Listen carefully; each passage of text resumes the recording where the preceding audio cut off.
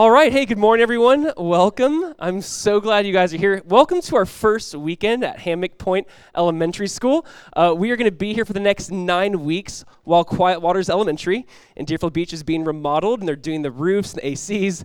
Not necessarily a full remodel, but I guess it'll be a little bit cooler next time we go. But welcome. I'm so glad you guys are here. We are starting the book of Nehemiah today. So do me a favor. Turn to Nehemiah chapter 1. If you don't have a Bible, raise your hand. We would love to give you a Bible. So Nehemiah 1. If you don't have a Bible, raise your hand. We'll pass one out to you. It is page 226 in the Bibles we are passing out. I know Nehemiah might be hard to find. It's kind of like in the middle before the Psalms.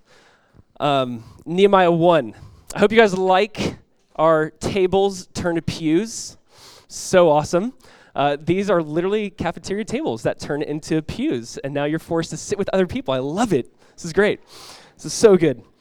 Also, sorry for maybe you saw some of the technical difficulties. I think the school here is like a black hole for just cell phone service. So if you work for Verizon and can make a tower like be built right here, that would be great. I'd really appreciate that. But yes, it's very difficult to access our lyrics that way, but I think we do have PowerPoint. Sweet. Nehemiah chapter 1. And just a reminder, today after service is Guys' Day. This is our first Guys' Day. I was given a really hard time because my wife plans a lot of like ladies' Christmas things and fun things. So I'm like, okay, we got to do something. So we're having Dude Day today from 1:30 to 3:30. We're going to meet at Quiet Waters Park at Cabbage Palm Pavilion. We are making some steak sandwiches. Well, we're not. We have an awesome gentleman who is making some steak sandwiches that if you're here for a 1-year anniversary, they're incredible. But yes, that will be today right after 1:30. Also, I want you guys to know, as we start Nehemiah, we just ordered some journals, just little Nehemiah journals. They are available in the back. I don't know if you saw that when you came in. It's okay. If you would want to pick up one, go ahead. I mean, they don't cost anything. Just you can donate anything you want or just grab one for free. We just love for you to take notes and just remember as we go and work our way through this book. All right, Nehemiah chapter 1. Before we read, before we pray, let me just really quick just share my hope and heart as we go through this new book, this new series. We are calling this series Holy Ambition. The idea is that we want to see when a good desire meets a greater God. What can happen when you have someone who has a really good desire, but God who also has the same desire and wants to do the same work. And so if you guys remember at the start of the year, in January this year, we kind of for our church just prayed over like, God, what does he want us to do this year? What does he want to focus on? And so we kind of called 2019 the year to build. And if you remember, we passed out these little hammer keychains. It says build on it, based off 1 Corinthians 3, where we're told to build on the foundation of Jesus. So here's my desire. The reason why we're doing Nehemiah, the reason why 2019, the goal for us isn't like how do we build bigger. The goal is how do we build healthy? How do we build into our church? How do we build into our community? How do we build into families? How do we build community? What does it look like to really follow Jesus in a healthy group of people who are seeking after him? And by healthy, that just means we will still sin, we'll still blow it, or we repent often, we forgive all the time.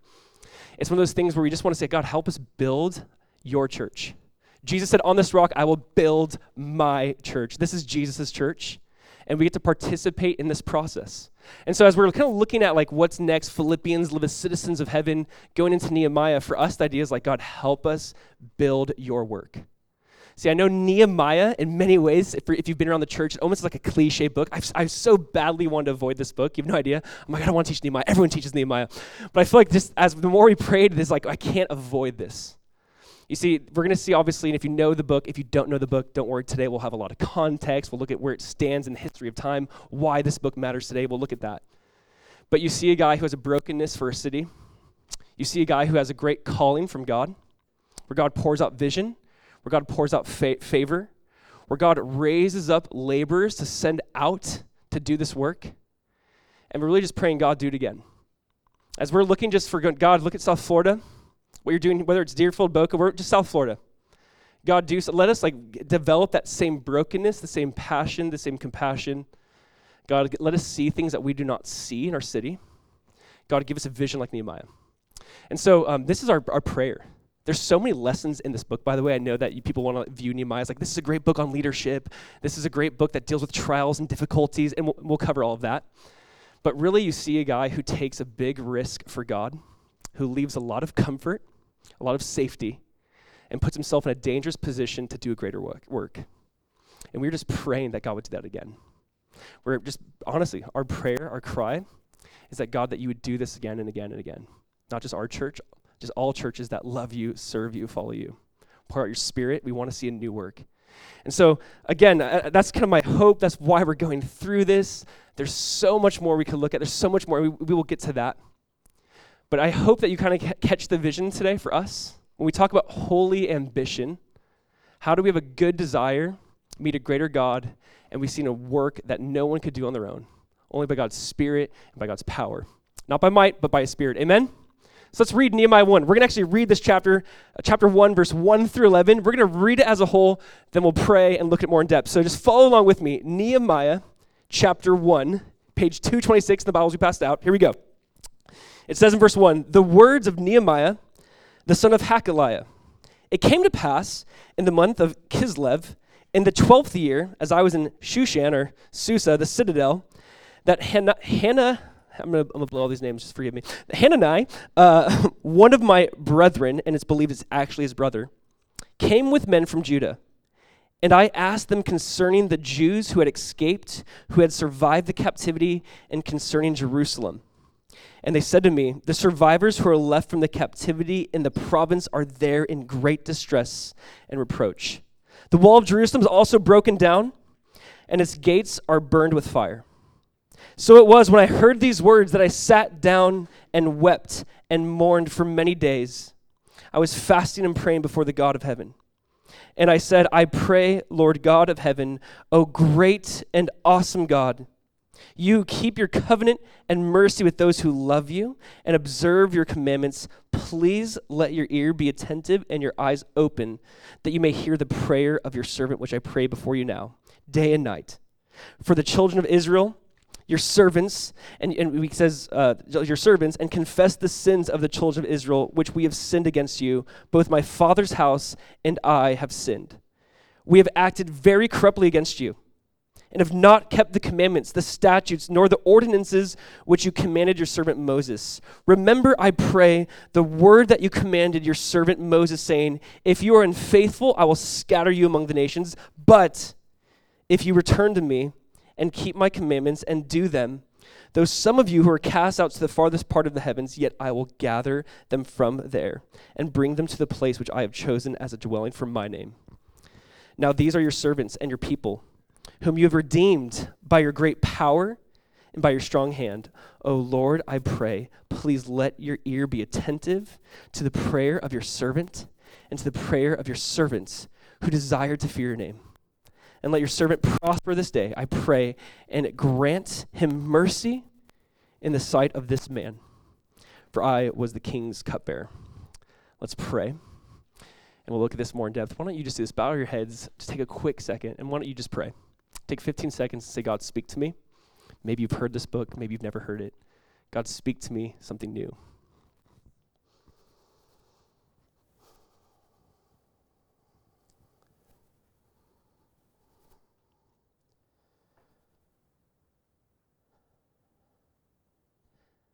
Father, we just ask that we would slow down enough to hear from you.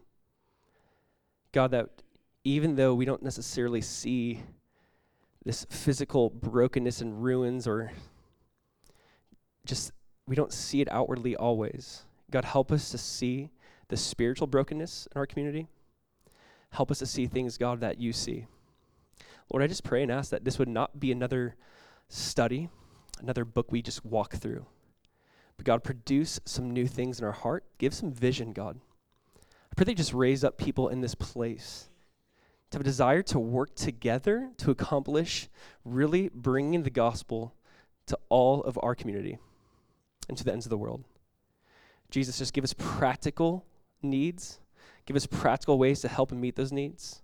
Lord, we just want to be like you in this process. We want to seek to build your kingdom on earth as it is in heaven. So Lord, we thank you and praise you in your name, Jesus. Amen. Holy ambition. You know, I've made some pretty ambitious decisions in my life. Some would call them foolish. I think back to the middle school days, I think we made a lot of ambitious decisions that were not the smartest or not the brightest. I think in my adulthood, I've been ambitious for some good things and for some wrong things. My wife makes fun of me after we had our son. I was 26 when my son was born, turned 27 right after he was born. He's now 4. And right after he was born, I decided to take up skateboarding. I don't know why. I think I went through a midlife crisis in my mid to late 20s. I'm like, I'm still young. I remember this thought hit me in my mid-20s, like, can I still learn new things? Like, am I done learning? It kind of like haunts me. I'm going to learn new things. And one was skateboarding. And so my son's like 5 months old and skating with him and looking around and at the park, and I see something rock, and I don't know why, it just distracted me, and I fell, and I broke my radius. It's great. And so here I am with like a 5-month-old broken elbow. My wife's like, never again. You are done. Your skateboarding career's over. I'm like, you're right, it's over. Never again. I can never take risks like that now anymore. But I've made some pretty ambitious decisions, and I've made some were selfish, some were for good reasons. And I really do want us to kind of take this thought into mind. I want us to talk about holy ambition. Let's really think about holy ambition. Ambition, just so you know, like what we're talking about, is a strong desire to do or to achieve something, typically requiring determination and hard work. That's how it's been defined. Let me just say it this way. Ambition gets a bad rap.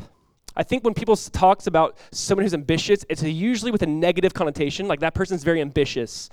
And for some reason today, we've kind of taken ambition and only made it a negative thing. And let's be honest, ambition, selfish ambition, the Bible has a lot to say about it. And it can be extremely negative. James 3:14 talks about how selfish ambition has been the root to a lot of pain and evil in the world. Philippians chapter 2, verse 3, went through Philippians. Paul says, let nothing be done through selfish ambition. There's a verse in Jeremiah 45:5. He asks this question, he says, do you seek great things for yourself? Seek them not. So the Bible has a lot to say about selfish ambition. And I think in many ways it's kind of now we went to an extreme where now there's like a fear of someone being ambitious. And again, selfish ambition can do a lot of evil. Men and women who've been very selfish in their ambitions have caused a lot of pain. It's caused a lot of divorce, caused a lot of heartache, breakup, war, disaster, whatever. Selfish ambition in the heart of men and women has caused a lot of pain. But there's also something that God did create it. And it's wielded by our heart. We can either use it for God and His glory or use it selfishly. And so there's another side to this where there's holy ambition, where you have an ambition or desire to take a risk for God, to do something for God, to spread His kingdom for His glory, for His name. And I do know that ultimately desires and motives can be in question, and we should look at that and talk about that. But here's the thing. I really do think that even in the church now, if you have a desire to do something for God, someone's like, watch your motives, and I agree we need to. But we're at this point now where I think a lot of the church we have stopped taking risks for God, maybe because of the fear of looking ambitious.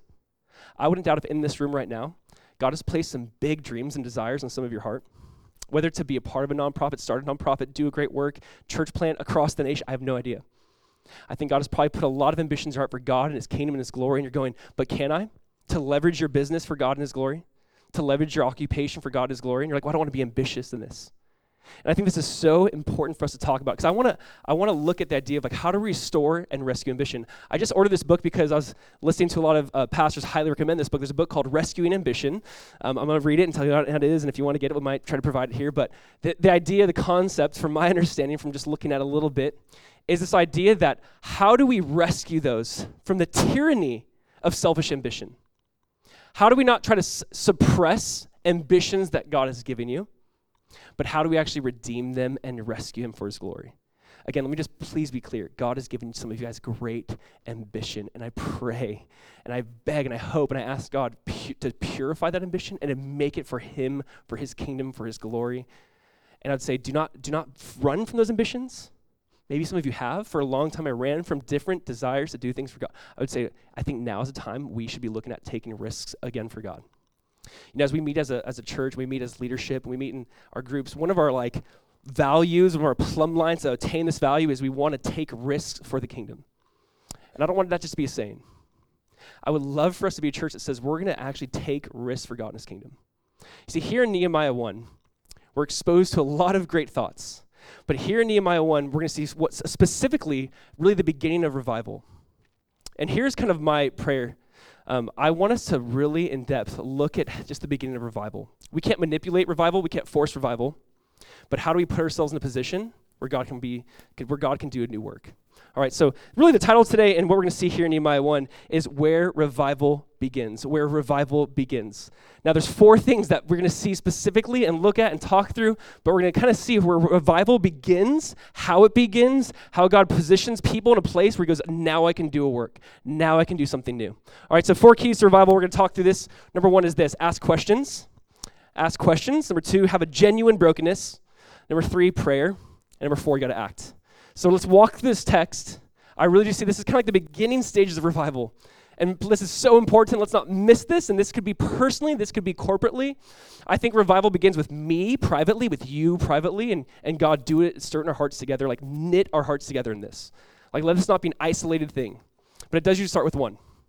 I think the best way to see a revival begin, as some other people have put it, is light yourself on fire and let everyone just kind of watch. And then eventually join in. And that's our desire. So let's look at this. Where revival begins, number 1, ask questions. Read verse 1 again with me. Nehemiah 1, verse 1. Let's read it again. The words of Nehemiah, the son of Hakaliah. It came to pass in the month of Kislev, that's like November, December, kind of crosses over, in the 12th year, or in the 20th year, as I was in Shushan, the citadel, that Hanani, one of my brethren, came with men from Judah, and I asked them concerning the Jews who had escaped, who had survived the captivity, and concerning Jerusalem. Number 1, again, ask questions. I want you to see that there's his brothers, fellow Jews, come back from Jerusalem, and Nehemiah's like, I have so many questions. Now let's just talk through this. In any great story that you might read in any novel, there's usually something that kind of spark the person to want to do something great. There's something that kind of moves them to want to accomplish something big, and this is that moment. He sees his brothers come back from Jerusalem. He goes, tell me, what is it like right now in Jerusalem? And their answer is basically, it's falling apart. People's hearts are broken. The walls are broken. God's name is a reproach among the people. And you see that it started with a question. Let me just be really clear, because this is so important for all of us. I believe God will change your future and your destiny by what questions you're asking. I mean, the questions you and I ask can literally change our lives. I think questions really reveal, obviously, what we care about. When you and I ask questions, it reveals, like, what do you really care about? Why are you asking that question? Sometimes people ask me questions, I'm like, why are you asking that? You kind of see where their heart perspective might be. Others, people might ask questions, and you're like, why are you asking that? And it's like, I have a burden. I don't know. I just feel like God's telling me to do something. I don't know what that is yet. Listen, questions will literally change your eternity and change your destiny. I wish more people would ask questions about God, about eternity, about morality, about life, about death. I wish we'd ask questions about brokenness. And like our next door, if we ask questions, I think that's where it all begins. So let me give you some history, all right? This is the fun, nerdy part of the text where you kind of go, let's talk about the history of Nehemiah, because it's important. You're like, who's Nehemiah? What's going on? When does this happen in history? Why does this matter today? What was God doing in the grand scheme of scriptures? Really quick, fun fact, if you read the Bible, it's filled with many stories, but it's one big story, right? I mean, the Bible has hundreds of micro stories. But in the end, when you look at the Bible as a whole, it's people are broken. People are in despair, and God is constantly pursuing and seeking to redeem.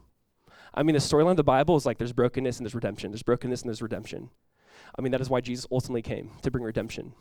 And so when we look at a little story of Nehemiah, it reminds us of the bigger story.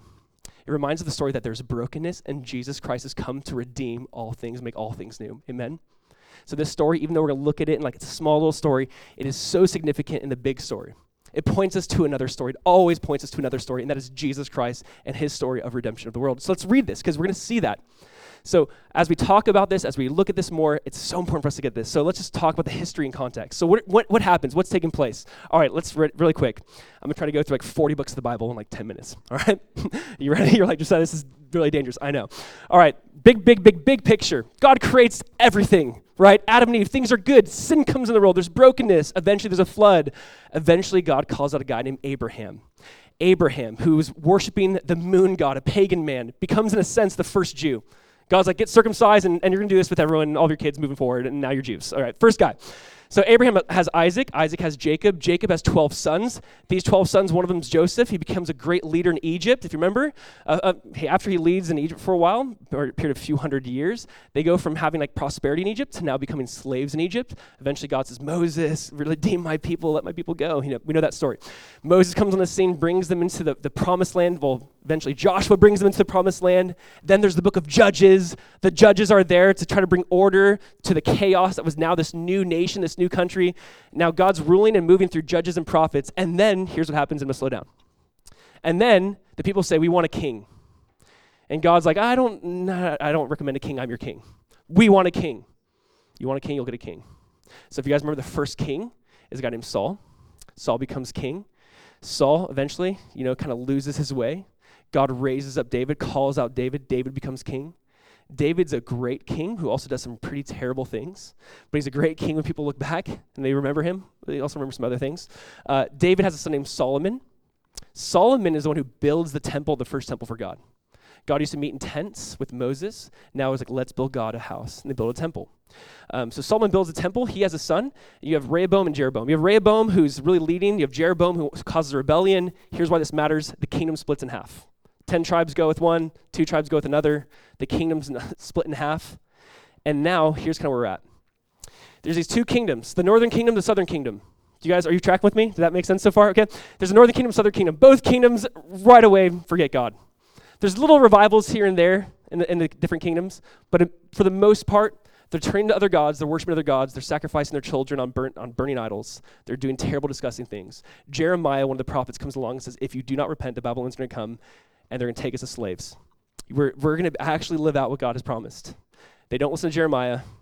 The Babylonians come, so let's just bring this down. So we have a timeline, all right? Here's the first thing. If you want to take note, that's why I have these journals. If you want to remember these things, why does this matter? You'll see why it matters. Here's the first thing in the timeline. The fall of Jerusalem to the Babylonians was in 586. Jeremiah said, repent, repent. They're not going to repent. So Jerusalem falls to the hand of the Babylonians. This is the empire that was basically ruling the known world at this time. Is it up there? Let's make sure. No. Is it? I can't see. Ask questions. All right. Where is it? All right, it's okay. We'll keep going. The fall of Jerusalem to Babylon in 586. Number 2, the fall of Babylon to Cyrus, the king of Persia, in 539. This is so important. If you love Bible and you love Bible history and Bible prophecy, this idea is God, 150 years before Cyrus is born, literally calls Cyrus out by name in Isaiah 44 and in other passages. It says, there's going to be a servant named Cyrus. This servant named Cyrus is the king of Persia. He's the one who actually overtakes the Babylonians, where the Jews were slaves in Babylon. And so now Cyrus takes over, and God calls Cyrus his servant, I think for many reasons. He calls him his shepherd, actually. And the interesting thing about Cyrus is he actually uniquely, in just human history, has like a compassion for the Jews. Really unique, still to this day. And so you see Cyrus goes, hey, you've been slaves here in Babylon. He sends and he lets the first wave of Jews who are held in captivity back. Is it there yet? Because I see your faces looking up. Yes, awesome. So here's the idea. The first waves of Jews returned under Zerubbabel in 538. If you want to read more about this, you can read the book of Ezra. Read the book of Ezra. Ezra and Nehemiah were originally one book. This is why this is so important. Nehemiah was called Second Ezra, okay? But Nehemiah is kind of like through history, just became its own book, and I think that's good. But they're just so closely knit together. And so the third thing again, the first wave of Jews returned under Zerubbabel. If you want to read more about that time period, you read the book of Zechariah, the book of Haggai. You kind of see this is them, they're rebuilding the temple. So the first wave of Jews, like we've been held captive for years. They go back to Jerusalem like, let's build the temple to God. It actually says when they laid the foundation of the temple to God, the older Jews and priests who could remember the previous temple, who are now probably in their 80s, 90s, they saw the foundation being laid and they just wept. And they knew this is not going to be like the last temple. But at the same time, they're weeping. The younger generation's going, yes, we have a foundation for a temple, and they're celebrating. And there's excitement because, God, you're doing something. Even if it's not like the last, we're going to have a place to worship you. And so that's under this king. That's the first wave of Jews under Cyrus. Number 4, we're going to see this Darius the Mede. He took the throne in 522. This is important because this is when the temple was completed. You can read about him again in Ezra. Next, we're going to see the reign of Xerxes, or Ahasuerus. He took the throne in 486 BC. Yes, this is the guy that married Esther. Now, this is where you can go back and like read the story of Esther, and you can read like her petitioning the king. God put Esther in a place, in a position, obviously, to save and rescue the Jews in many ways. So this guy is now where we see just God moving in a very unique way. Then we're going to see after Xerxes, his son, the reign of Artaxerxes from 465 to 424 BC. This is the king in the book of Nehemiah. So now we see Artaxerxes. His dad, his mom actually, you could say, was a Jew. I mean, Esther, his mom, part of the royal family. And so he has a heart for the Jews. And so he actually sends a second wave of Jews from Babylonian captivity now to the Persian captivity. He's sending them back to Jerusalem, and this is with Ezra. Ezra's there to bring in like spiritual reform. So they built the temple like 80 years previously. Ezra goes back and he's like, after 80 years, they're broken, they're a mess. And Ezra like brings a mini revival. So reading the book of Ezra, it's like, here's spiritual reform now. We need a revival. So Ezra comes, there's a little mini revival. Now it's 13 years later, and here's Nehemiah. There's been two waves of Jews who've gone back to Jerusalem to rebuild the temple, to bring spiritual reform. Nehemiah's like, tell me about Jerusalem. Do you follow me? He's going, tell me about Jerusalem. And they're going, oh, well, there's no walls and the gates have been burned and it's a mess. God's name is a reproach. It's a nightmare. And you think it's like, we've had two wave of exiles going back. Ezra's there currently. Ezra's alive in the same time. He's there currently going, but Ezra's there. There's supposed to be like spiritual reform. That revival was very short-lived. And you kind of do see that just historically and throughout the Bible. So the third wave of Jews returned with Nehemiah during the reign again of Artaxerxes in 445 BC, 13 years later. And we're going to see the third wave of Jews go. We're going to see Nehemiah build the walls, build the gates. Now, not build gates, build the gates. Now, it's also your face like, what? Now, the reason why this is so important and understanding the context of this, you can see Nehemiah has like a hope. He's like, so is it rebuilt? How's it going? Are people worshiping God finally again? Now that we have a temple? Now that we kind of have our place, that we've been slaves for now Nehemiah's over like 140 years later, it's like, are people actually, do they get it yet? So they still don't get it. And you can almost just feel the weight come over Nehemiah.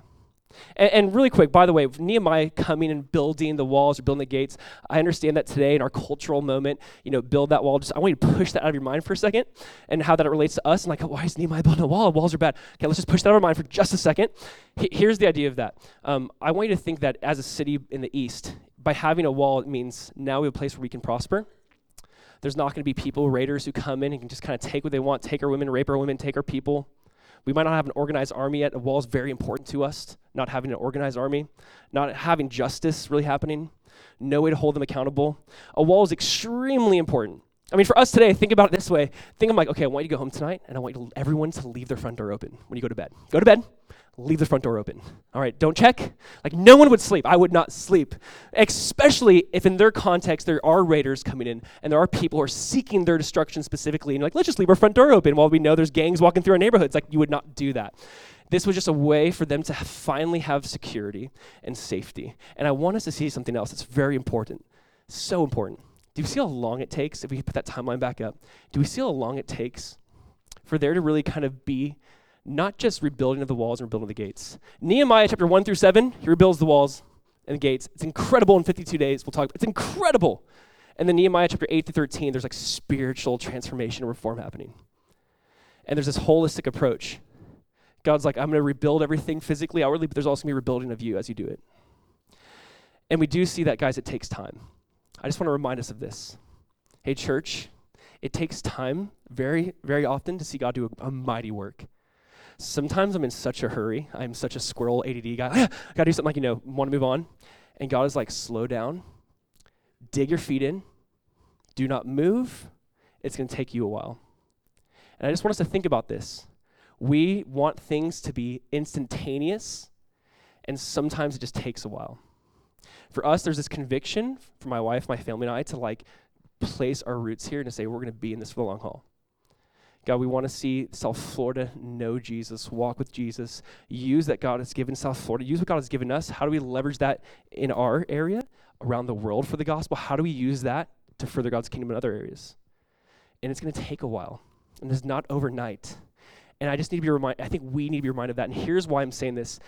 All of this story, this timeline, we look back in history, but here's what it's so important. It starts with a question. And the question is, how are my people? How is the city?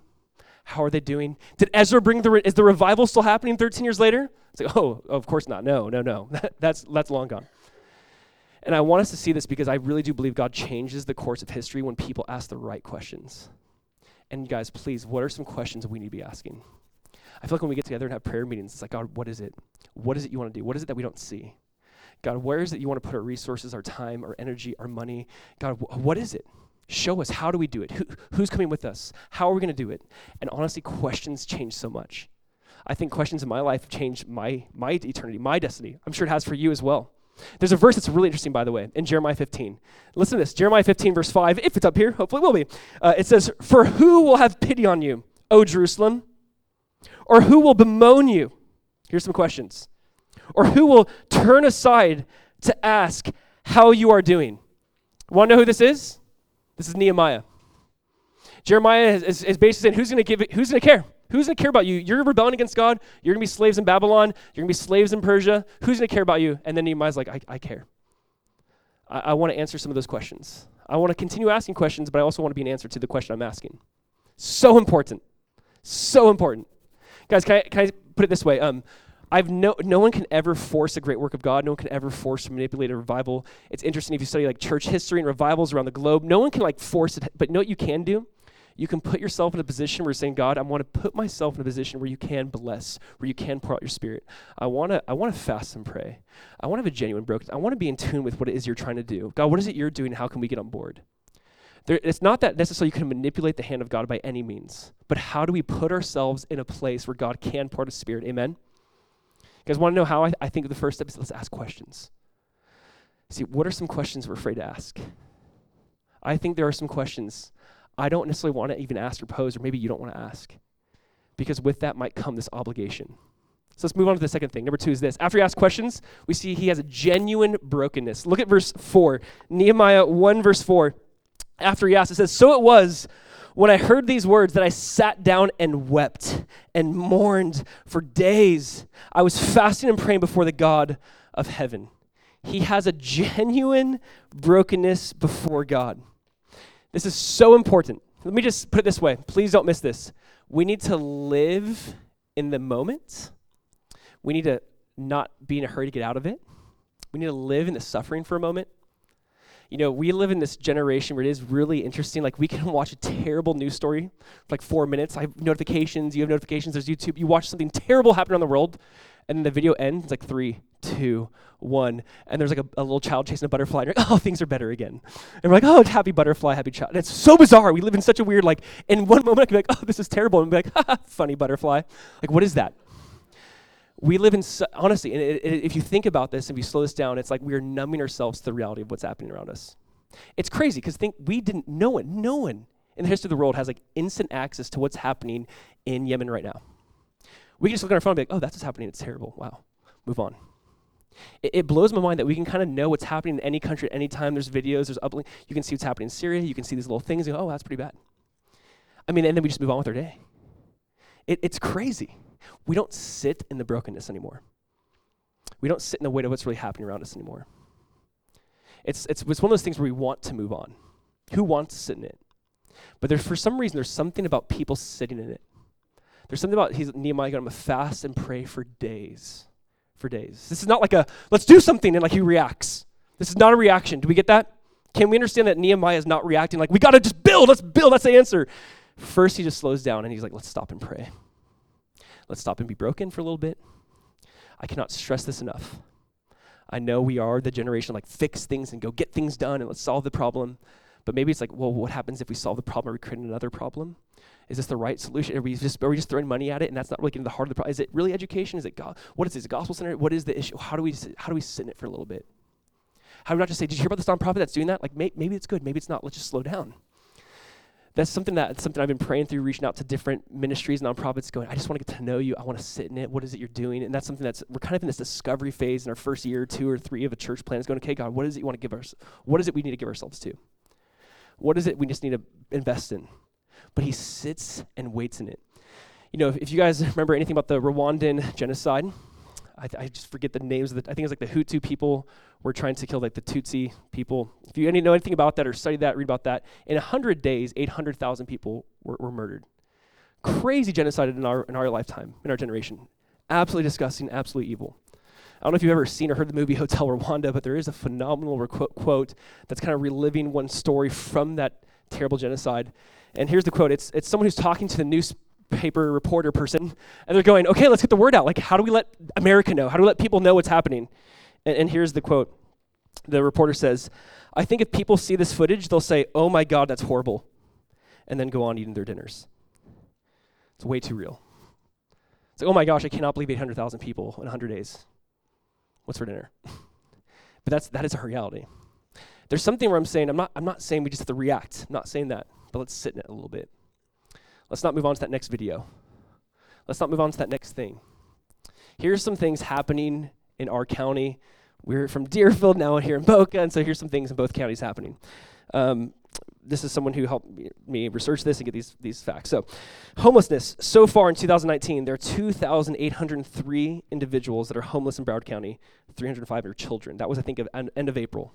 Almost 3,000 homeless individuals. Here in Palm Beach County, there's about 1,308 homeless individuals, 414 are children. Foster care in Broward County, children in and out of home care, as of 4:30, there's 1,611. 1,600 kids who's not sure if they're going to be reunited with their family or not. Here in Palm Beach County, there's 1,143. The average daily jail population in Broward County is about 3,600 daily. The average daily jail population in Palm Beach County is almost 2,000. Domestic violence in Broward in 2017 was about 5,600 cases of domestic violence reported. Now, I'm not just trying to stir emotion. I'm just trying to say, here's where we live. Here's our backyard. Domestic violence, homelessness, foster care, prisons, all the places Jesus is like, care for the orphan, the widow, go into the prison. You've done it to me. My question is like, okay, I'm not just saying let's react. We just need to sit in this. Like, God, what is it you're doing? Is there a group of people here that you're raising up to go to the prison that we need to love and support? God, foster care, we have a partnership and relation with 4Kids, but what does that look like long term? Or maybe some of you are individually called to foster. You're called to be part of that solution. We know that many of you are. We thank Jesus for you. I'm just saying, what is that? How do we not just go, oh, it's terrible. Oh, I can't wait for lunch. Those steak sandwiches sound so good for Guy Day. Like, how do we actually just say, Lord, I need to sit in this a little bit? Jeremiah just sits in it. I really don't know. I really don't know what the Lord is doing. Sometimes I'm just praying, like, God, what are you doing? Just make it clear, and I want to be on board with it. Like, what does that mean for me? Does that mean fostering for, like, what does that mean? And there's questions I'm afraid to ask. You know how Jeremiah asked questions? That was the first point. Guys, there's questions I'm afraid to ask.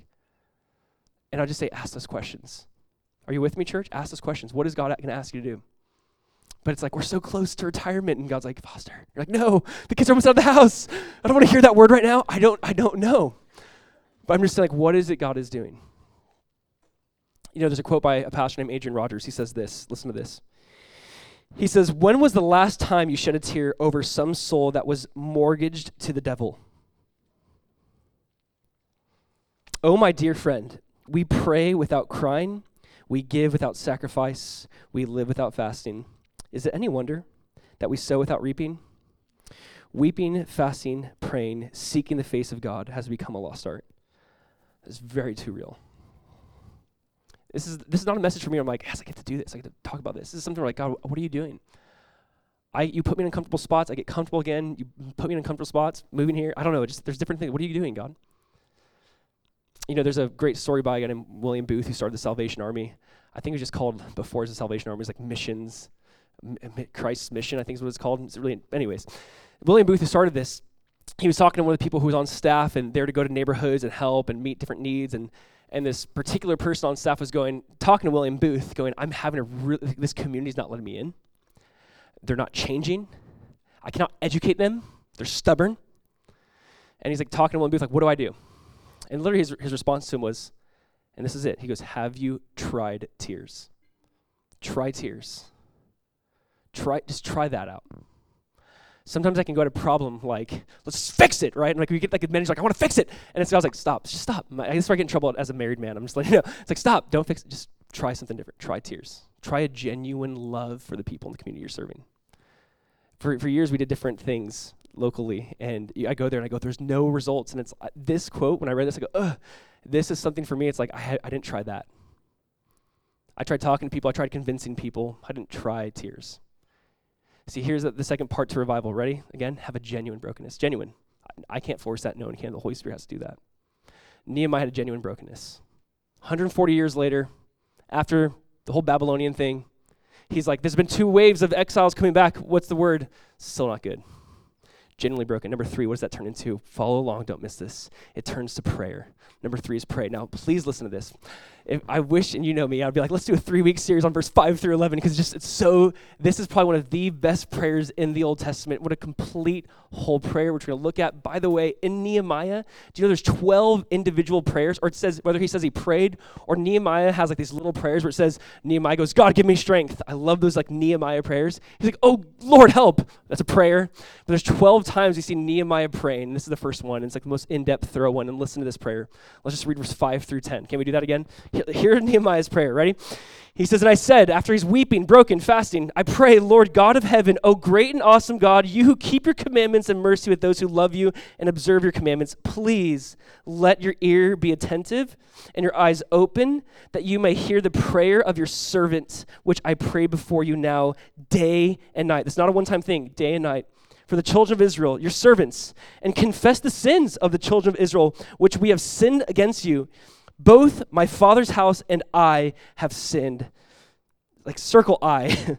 Verse 7, we have acted very corruptly against you, and have not kept the commandments, the statutes, nor the ordinances which you commanded your servant Moses. Remember, I pray, the word that you commanded your servant Moses, saying, if you are unfaithful, I will scatter you among the nations. But if you return to me and keep my commandments and do them, though some of you were cast out to the farthest part of the heavens, yet I will gather them from there and bring them to the place which I have chosen as a dwelling for my name.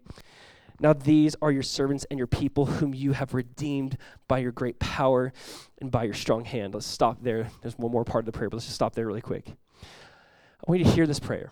By the way, if you're new to praying and like you're intimidated by prayer, what a great prayer to like study and look at more. Maybe you've like, there's some kind of like, I don't want to call them cheesy, but cheesy like outlines for prayer, but they are helpful. One of them is like basically seen here, like acts, adoration, confession, thanksgiving, supplication, acts. I don't know names, but this is helpful. All right, sorry, I grew up with these things way too much as a kid, but this is helpful. And here's one that's just necessary: adoration. Do you see how he begins? Look, verse 5 is like, "Oh God, you're so great, you're incredible. There's no one like you." By the way, I think in prayer, please, if we pray to God and He's small, we will pray small. If we pray to God because He's big, we will pray big. I just think that's very real. If I view my God as God, you're a big God. You spoke things into existence. This is not too hard for you. I think I need to pray big more. I need to approach God with adoration more. This is what he does, and then he'd confession. Now, we're not going to walk through this like the Acts way, but I do want to point out a couple things. Here's the first thing. He confesses sin, and there's no victim mentality. And please hear this. He confesses sin for his people, for himself. Saying, it's not them. If I'm Nehemiah, I'm going, my fathers who got us into Babylon, like, God, forgive them. He's like, that was me. It's like, that's 140 years ago, Nehemiah. It's like, that's me. It's very interesting because we live in a very individualistic society, very individualistic. Like, that is them, that's them, this is me, I'm not part of this. And we try to act like things are separated when he goes, no, this is all together. Like, no, the way God made us, we're all connected. Like, no, I'm sorry, this is me. This isn't just my great-great-grandparents, this is me. I have sinned. My father's house, I have sinned against you. This is so important. And church, please hear this. I don't want to move on from this one because this one's like a touchy one. This is one where you look on and go, let's think about the church as a whole. When I talk to someone who's like, I can't believe you go to church or part of church or pastor of church, you know what the church has done? They've done some pretty disgusting things. Usually you got to agree. Like historically, when the church has taken power in any capacity, it's done some pretty terrible things. And there's a side of it where God forgive us for that. The church as a whole has not been the most loving to the LGBTQ community. I'm not saying we need to affirm their lifestyle decisions. I'm saying we need to love them like Christ would love them. And that is one of those things where it is hard for our generation to go, wait, if you love them, you have to affirm everything. No. Sooner or later, God's word stands up against me and what I think and at you. And there's going to be some sort of conflict. But we need to be better at loving. When you look at just the church as a whole and just how we've handled racism, we've been complicit in ways. We need to repent. We need to literally own things. I really do believe we need to own things. He's not saying, no, that's them. That's my grandparents. That wasn't me. I'm just saying, and some of you don't want, I don't like this point. I know, I don't like it either. It's one of those things where we do have to sit in this and go, God, what is it I have to sell? What are some things that are changing how I view this community or poverty? What are some things I have to own, repent, so I can actually love them the way you love them? I might be viewing this community group of people or this situation and going, well, it's because it's their fault, rather than me saying, no, Lord, help me love them the way you would in this moment. Help me see this. Help me own this. This is really interesting how he just owns the sins of his forefathers and himself. Not only is that, but listen to this. This is a word-saturated prayer. Actually, can I have one more quote? Because I love quotes, right?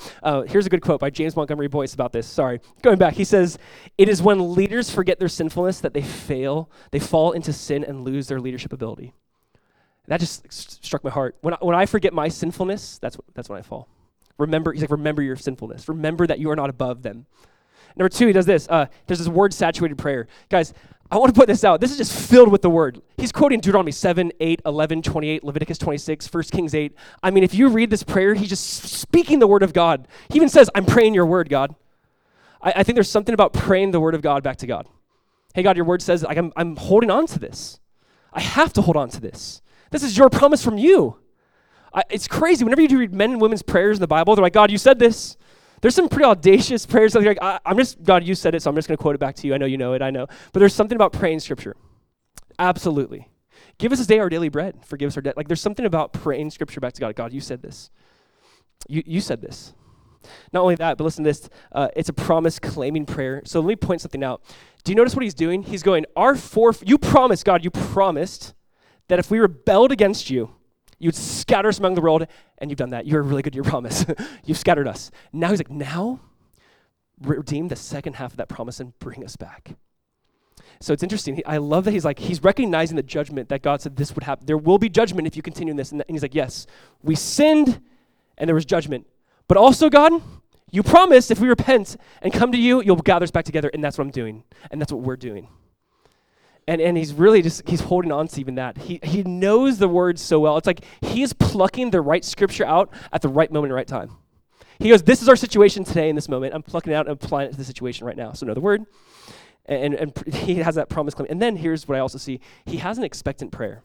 The tone of this is like, okay, God, and you are going to bring us back together. The tone of this is crazy. I don't know if you've ever been around someone who prays expectantly. It's almost intimidating. If you've been around like a true intercessor for prayer, and they're praying big things, I'm almost like I almost want to leave because I'm like, God, I'm sorry, like that's them. I didn't ask that. But there's something really, really refreshing about it. There's something going to God and saying, God, I do believe you. I'm expectant for you to move. I'm expectant for you to move. Can I tell you, it's one of the strangest things. We're told, obviously, with the faith of mustard seed, we can move. We're told these things, and it's like when you actually get around somebody who does believe that, and they have like faith, they're like, God, I'm going to you with this, and you can do a lot with this. There's something incredibly refreshing around that. I would love for us to be a group of people that pray more expectantly, right? Not just pray like, and if you want, God, I mean, it'd be cool. Like just praying and God, you want to do this more than I want to do this. You want to see this done way more than I want to see this done. Is that not how we should pray? He's praying expectantly in this moment. By the way, when you see Nehemiah in prayer over and over again, you just think of Jesus in prayer over and over again. What's Jesus doing in the garden? He's praying, Father, if it's your will, let this cup pass from me. He's praying on the cross, Father, forgive them, they don't know what they're doing. He's weeping over Jerusalem. Do we understand what's happening in this moment? Nehemiah is weeping over Jerusalem. Who would be the one that would weep over Jerusalem? Who would be the one in Matthew 23 and he sees Jerusalem and he goes, oh, Jerusalem, Jerusalem, how I long to gather you like a mother chick gathers her hens, but you are not willing. I mean, Nehemiah's brokenness is just a foreshadow of Christ's brokenness, which is great, way greater, way more. Nehemiah rebuilding the walls and Jesus saying, and rebuilding the gates, and Jesus would one day walk through the very gates that Nehemiah built to say, here's the solution. And this is what we see happening. We see it just be birthed with prayer. Prayer is definitely not our last resort. It's our first strategy. He's like, it's my last thing we can do is pray. It's like, no, I'm going to start with prayer. And then moving on, let's end with this. He's going to act, and he does act. But I want to read verse 11. Number 4, he acts. This is the start of revival. He acts. Look at verse 11. Very interesting how he ends. Oh, Lord, I pray, please let your ear be attentive to the prayer of your servant and to the prayer of your servants who desire to fear your name, and let your servant, he says servant 8 times, by the way. Know our position as we approach God. We're your servant, we're your servants, they're your servant, and let your servant prosper this day, I pray, and grant him mercy in the sight of this man, for I was the king's cupbearer. Now the chapter ends, and just when you read the text, I know there's no chapters and verses, but here's what's interesting. And he goes, give me favor with this man. Look at the end of verse 11. I want favor with this man. Who's this man? He kind of says, like, no, I was the king's cupbearer. He's saying, give me favor with the king, I'm going to the king. And like in his prayer, he's going, I'm going to go to the king, but if I go to the king, God, I need your favor. I cannot blow this. It could end in my death. Help me do it the right way, the right timing. We'll see later he does not go to the king for months. Months go by. When we read chapter 2 next week, know that there's months that go by. You'll see that. He's praying, he's fasting, months go by, then he goes to the king. And this is so important. He does act, and he will act. And when it comes to revival, we ask questions, yes, we weep, yes, we pray, but we must act. By the way, how does it end? I was the king's cupbearer. And you might know this. He's the guy, in the simple terms, that does taste the wine and make sure it's not poison. Nehemiah dies. Oh, you're trying to poison me. You could say, oh, that's just like a poor peasant role. Actually, it's a very trusted role. That's like, I'm looking to you. I'm trusting you. Did you really drink it? You're sitting in all the meetings. You're hearing everything. Eventually, you're just his right-hand guy. You're part of everything. Every decision he's making, he's like, Nehemiah, you've seen the full picture. No, not everyone's seen the full picture. Nehemiah had a very unique situation. And by the way, he's not a pastor. He's not a priest. He's not a prophet. He's a government worker. Wow, a government worker praying, right? Like, it's unbelievable. He's working for the government, and he's like, this is not a separation between sacred and secular. Everything's sacred. Everything's God. And he's praying. And I want us to see this. Guys, I want us to see that when you read the Bible, it's just filled with average Joes and Joettes just doing crazy things for God. I love it. When you read Hebrews 11 and the Hall of Faith, it's first of all, it's like a mess. Like, you have prostitutes and murderers. There's people who've done terrible things. And God's like, these are my people who acted in faith. These are my people. They'll forever be remembered, not for their sins. They're not remembered for their sins in Hebrews 11, just for their acts of faith. And they're just average Joes. Some of these people were farmers. Some were shepherds. Some were government workers, tax collectors. I mean, it wasn't pastors, prophets, wasn't always kings. It wasn't that. There were some just average people who took big steps for God, big steps of faith for God.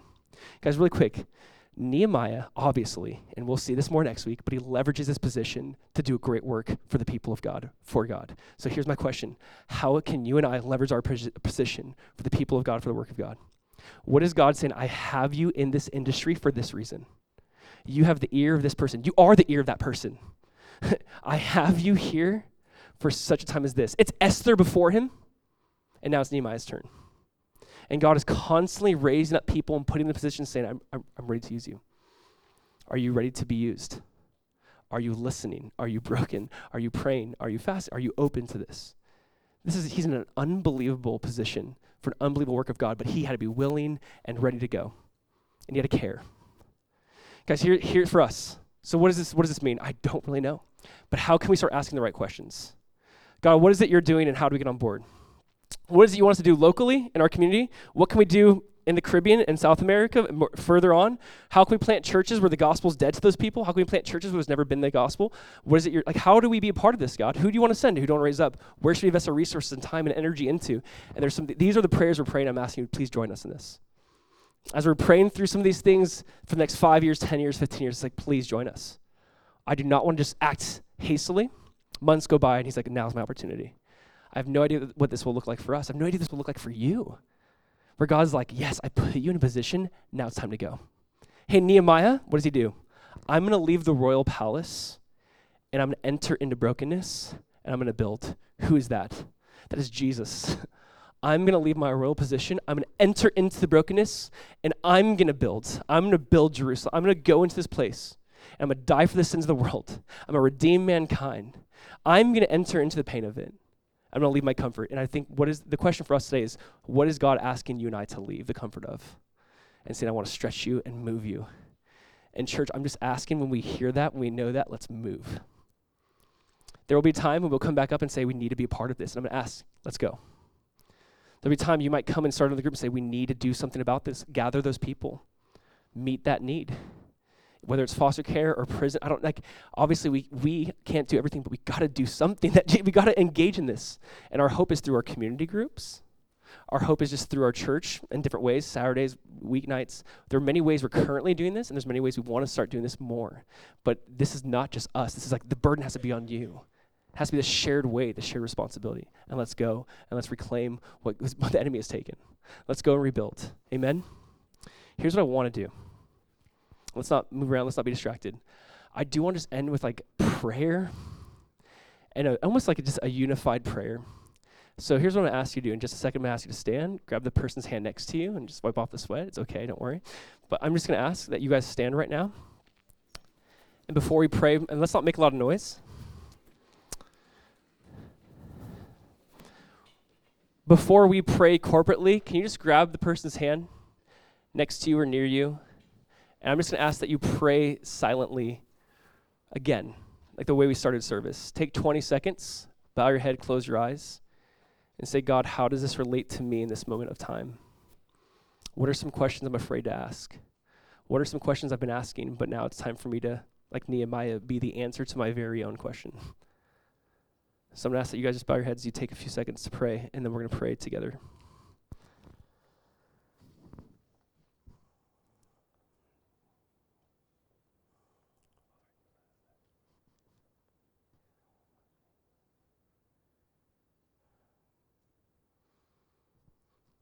Jesus, as we just stand in this place, holding hands, God, our desire for us is to be one, as you, Jesus, and your Father are one. Our desire is to hear from you and to walk in obedience. God, remove fear in this place, fear from those questions, fear from acting on those questions. God, I just ask that it would not be a work of the flesh. Lord, in no way could Nehemiah do this. It had to be a work of the Spirit. And so, God, we just ask it to be a work of your Spirit. That, God, you would just pour out dreams and vision, like you said in Joel, like you said in Acts. God, that you would just give burdens to people that, Lord, we would just see the fruit of it years to come. I don't know, God, who is it you're raising up, sending out? Who is it, God? Just I believe all of us are raised up and sent out to our neighborhood, locally here. So, God, equip us. Help us to see things we don't see currently. Let us start simple. Let us remember our neighbors' names. Lord, let us love them, serve them well. Jesus, we just ask that you would do something only you can do. And so again, we acknowledge it's not by might, not by power, but by your Spirit, Jesus. So we thank you. We look to you. God, fill everyone in this place with you. Let it just be a hunger for you, knowing that the greater Nehemiah came, the greater than Nehemiah walked through the gates, so that he could ultimately be the lamb that paid for the sins of the world. Thank you, Jesus. We're here because of you. Always, God, bring our heart back to the gospel. Always motivate us by your love. We ask Jesus in your name. Amen. Continue standing and let's just worship.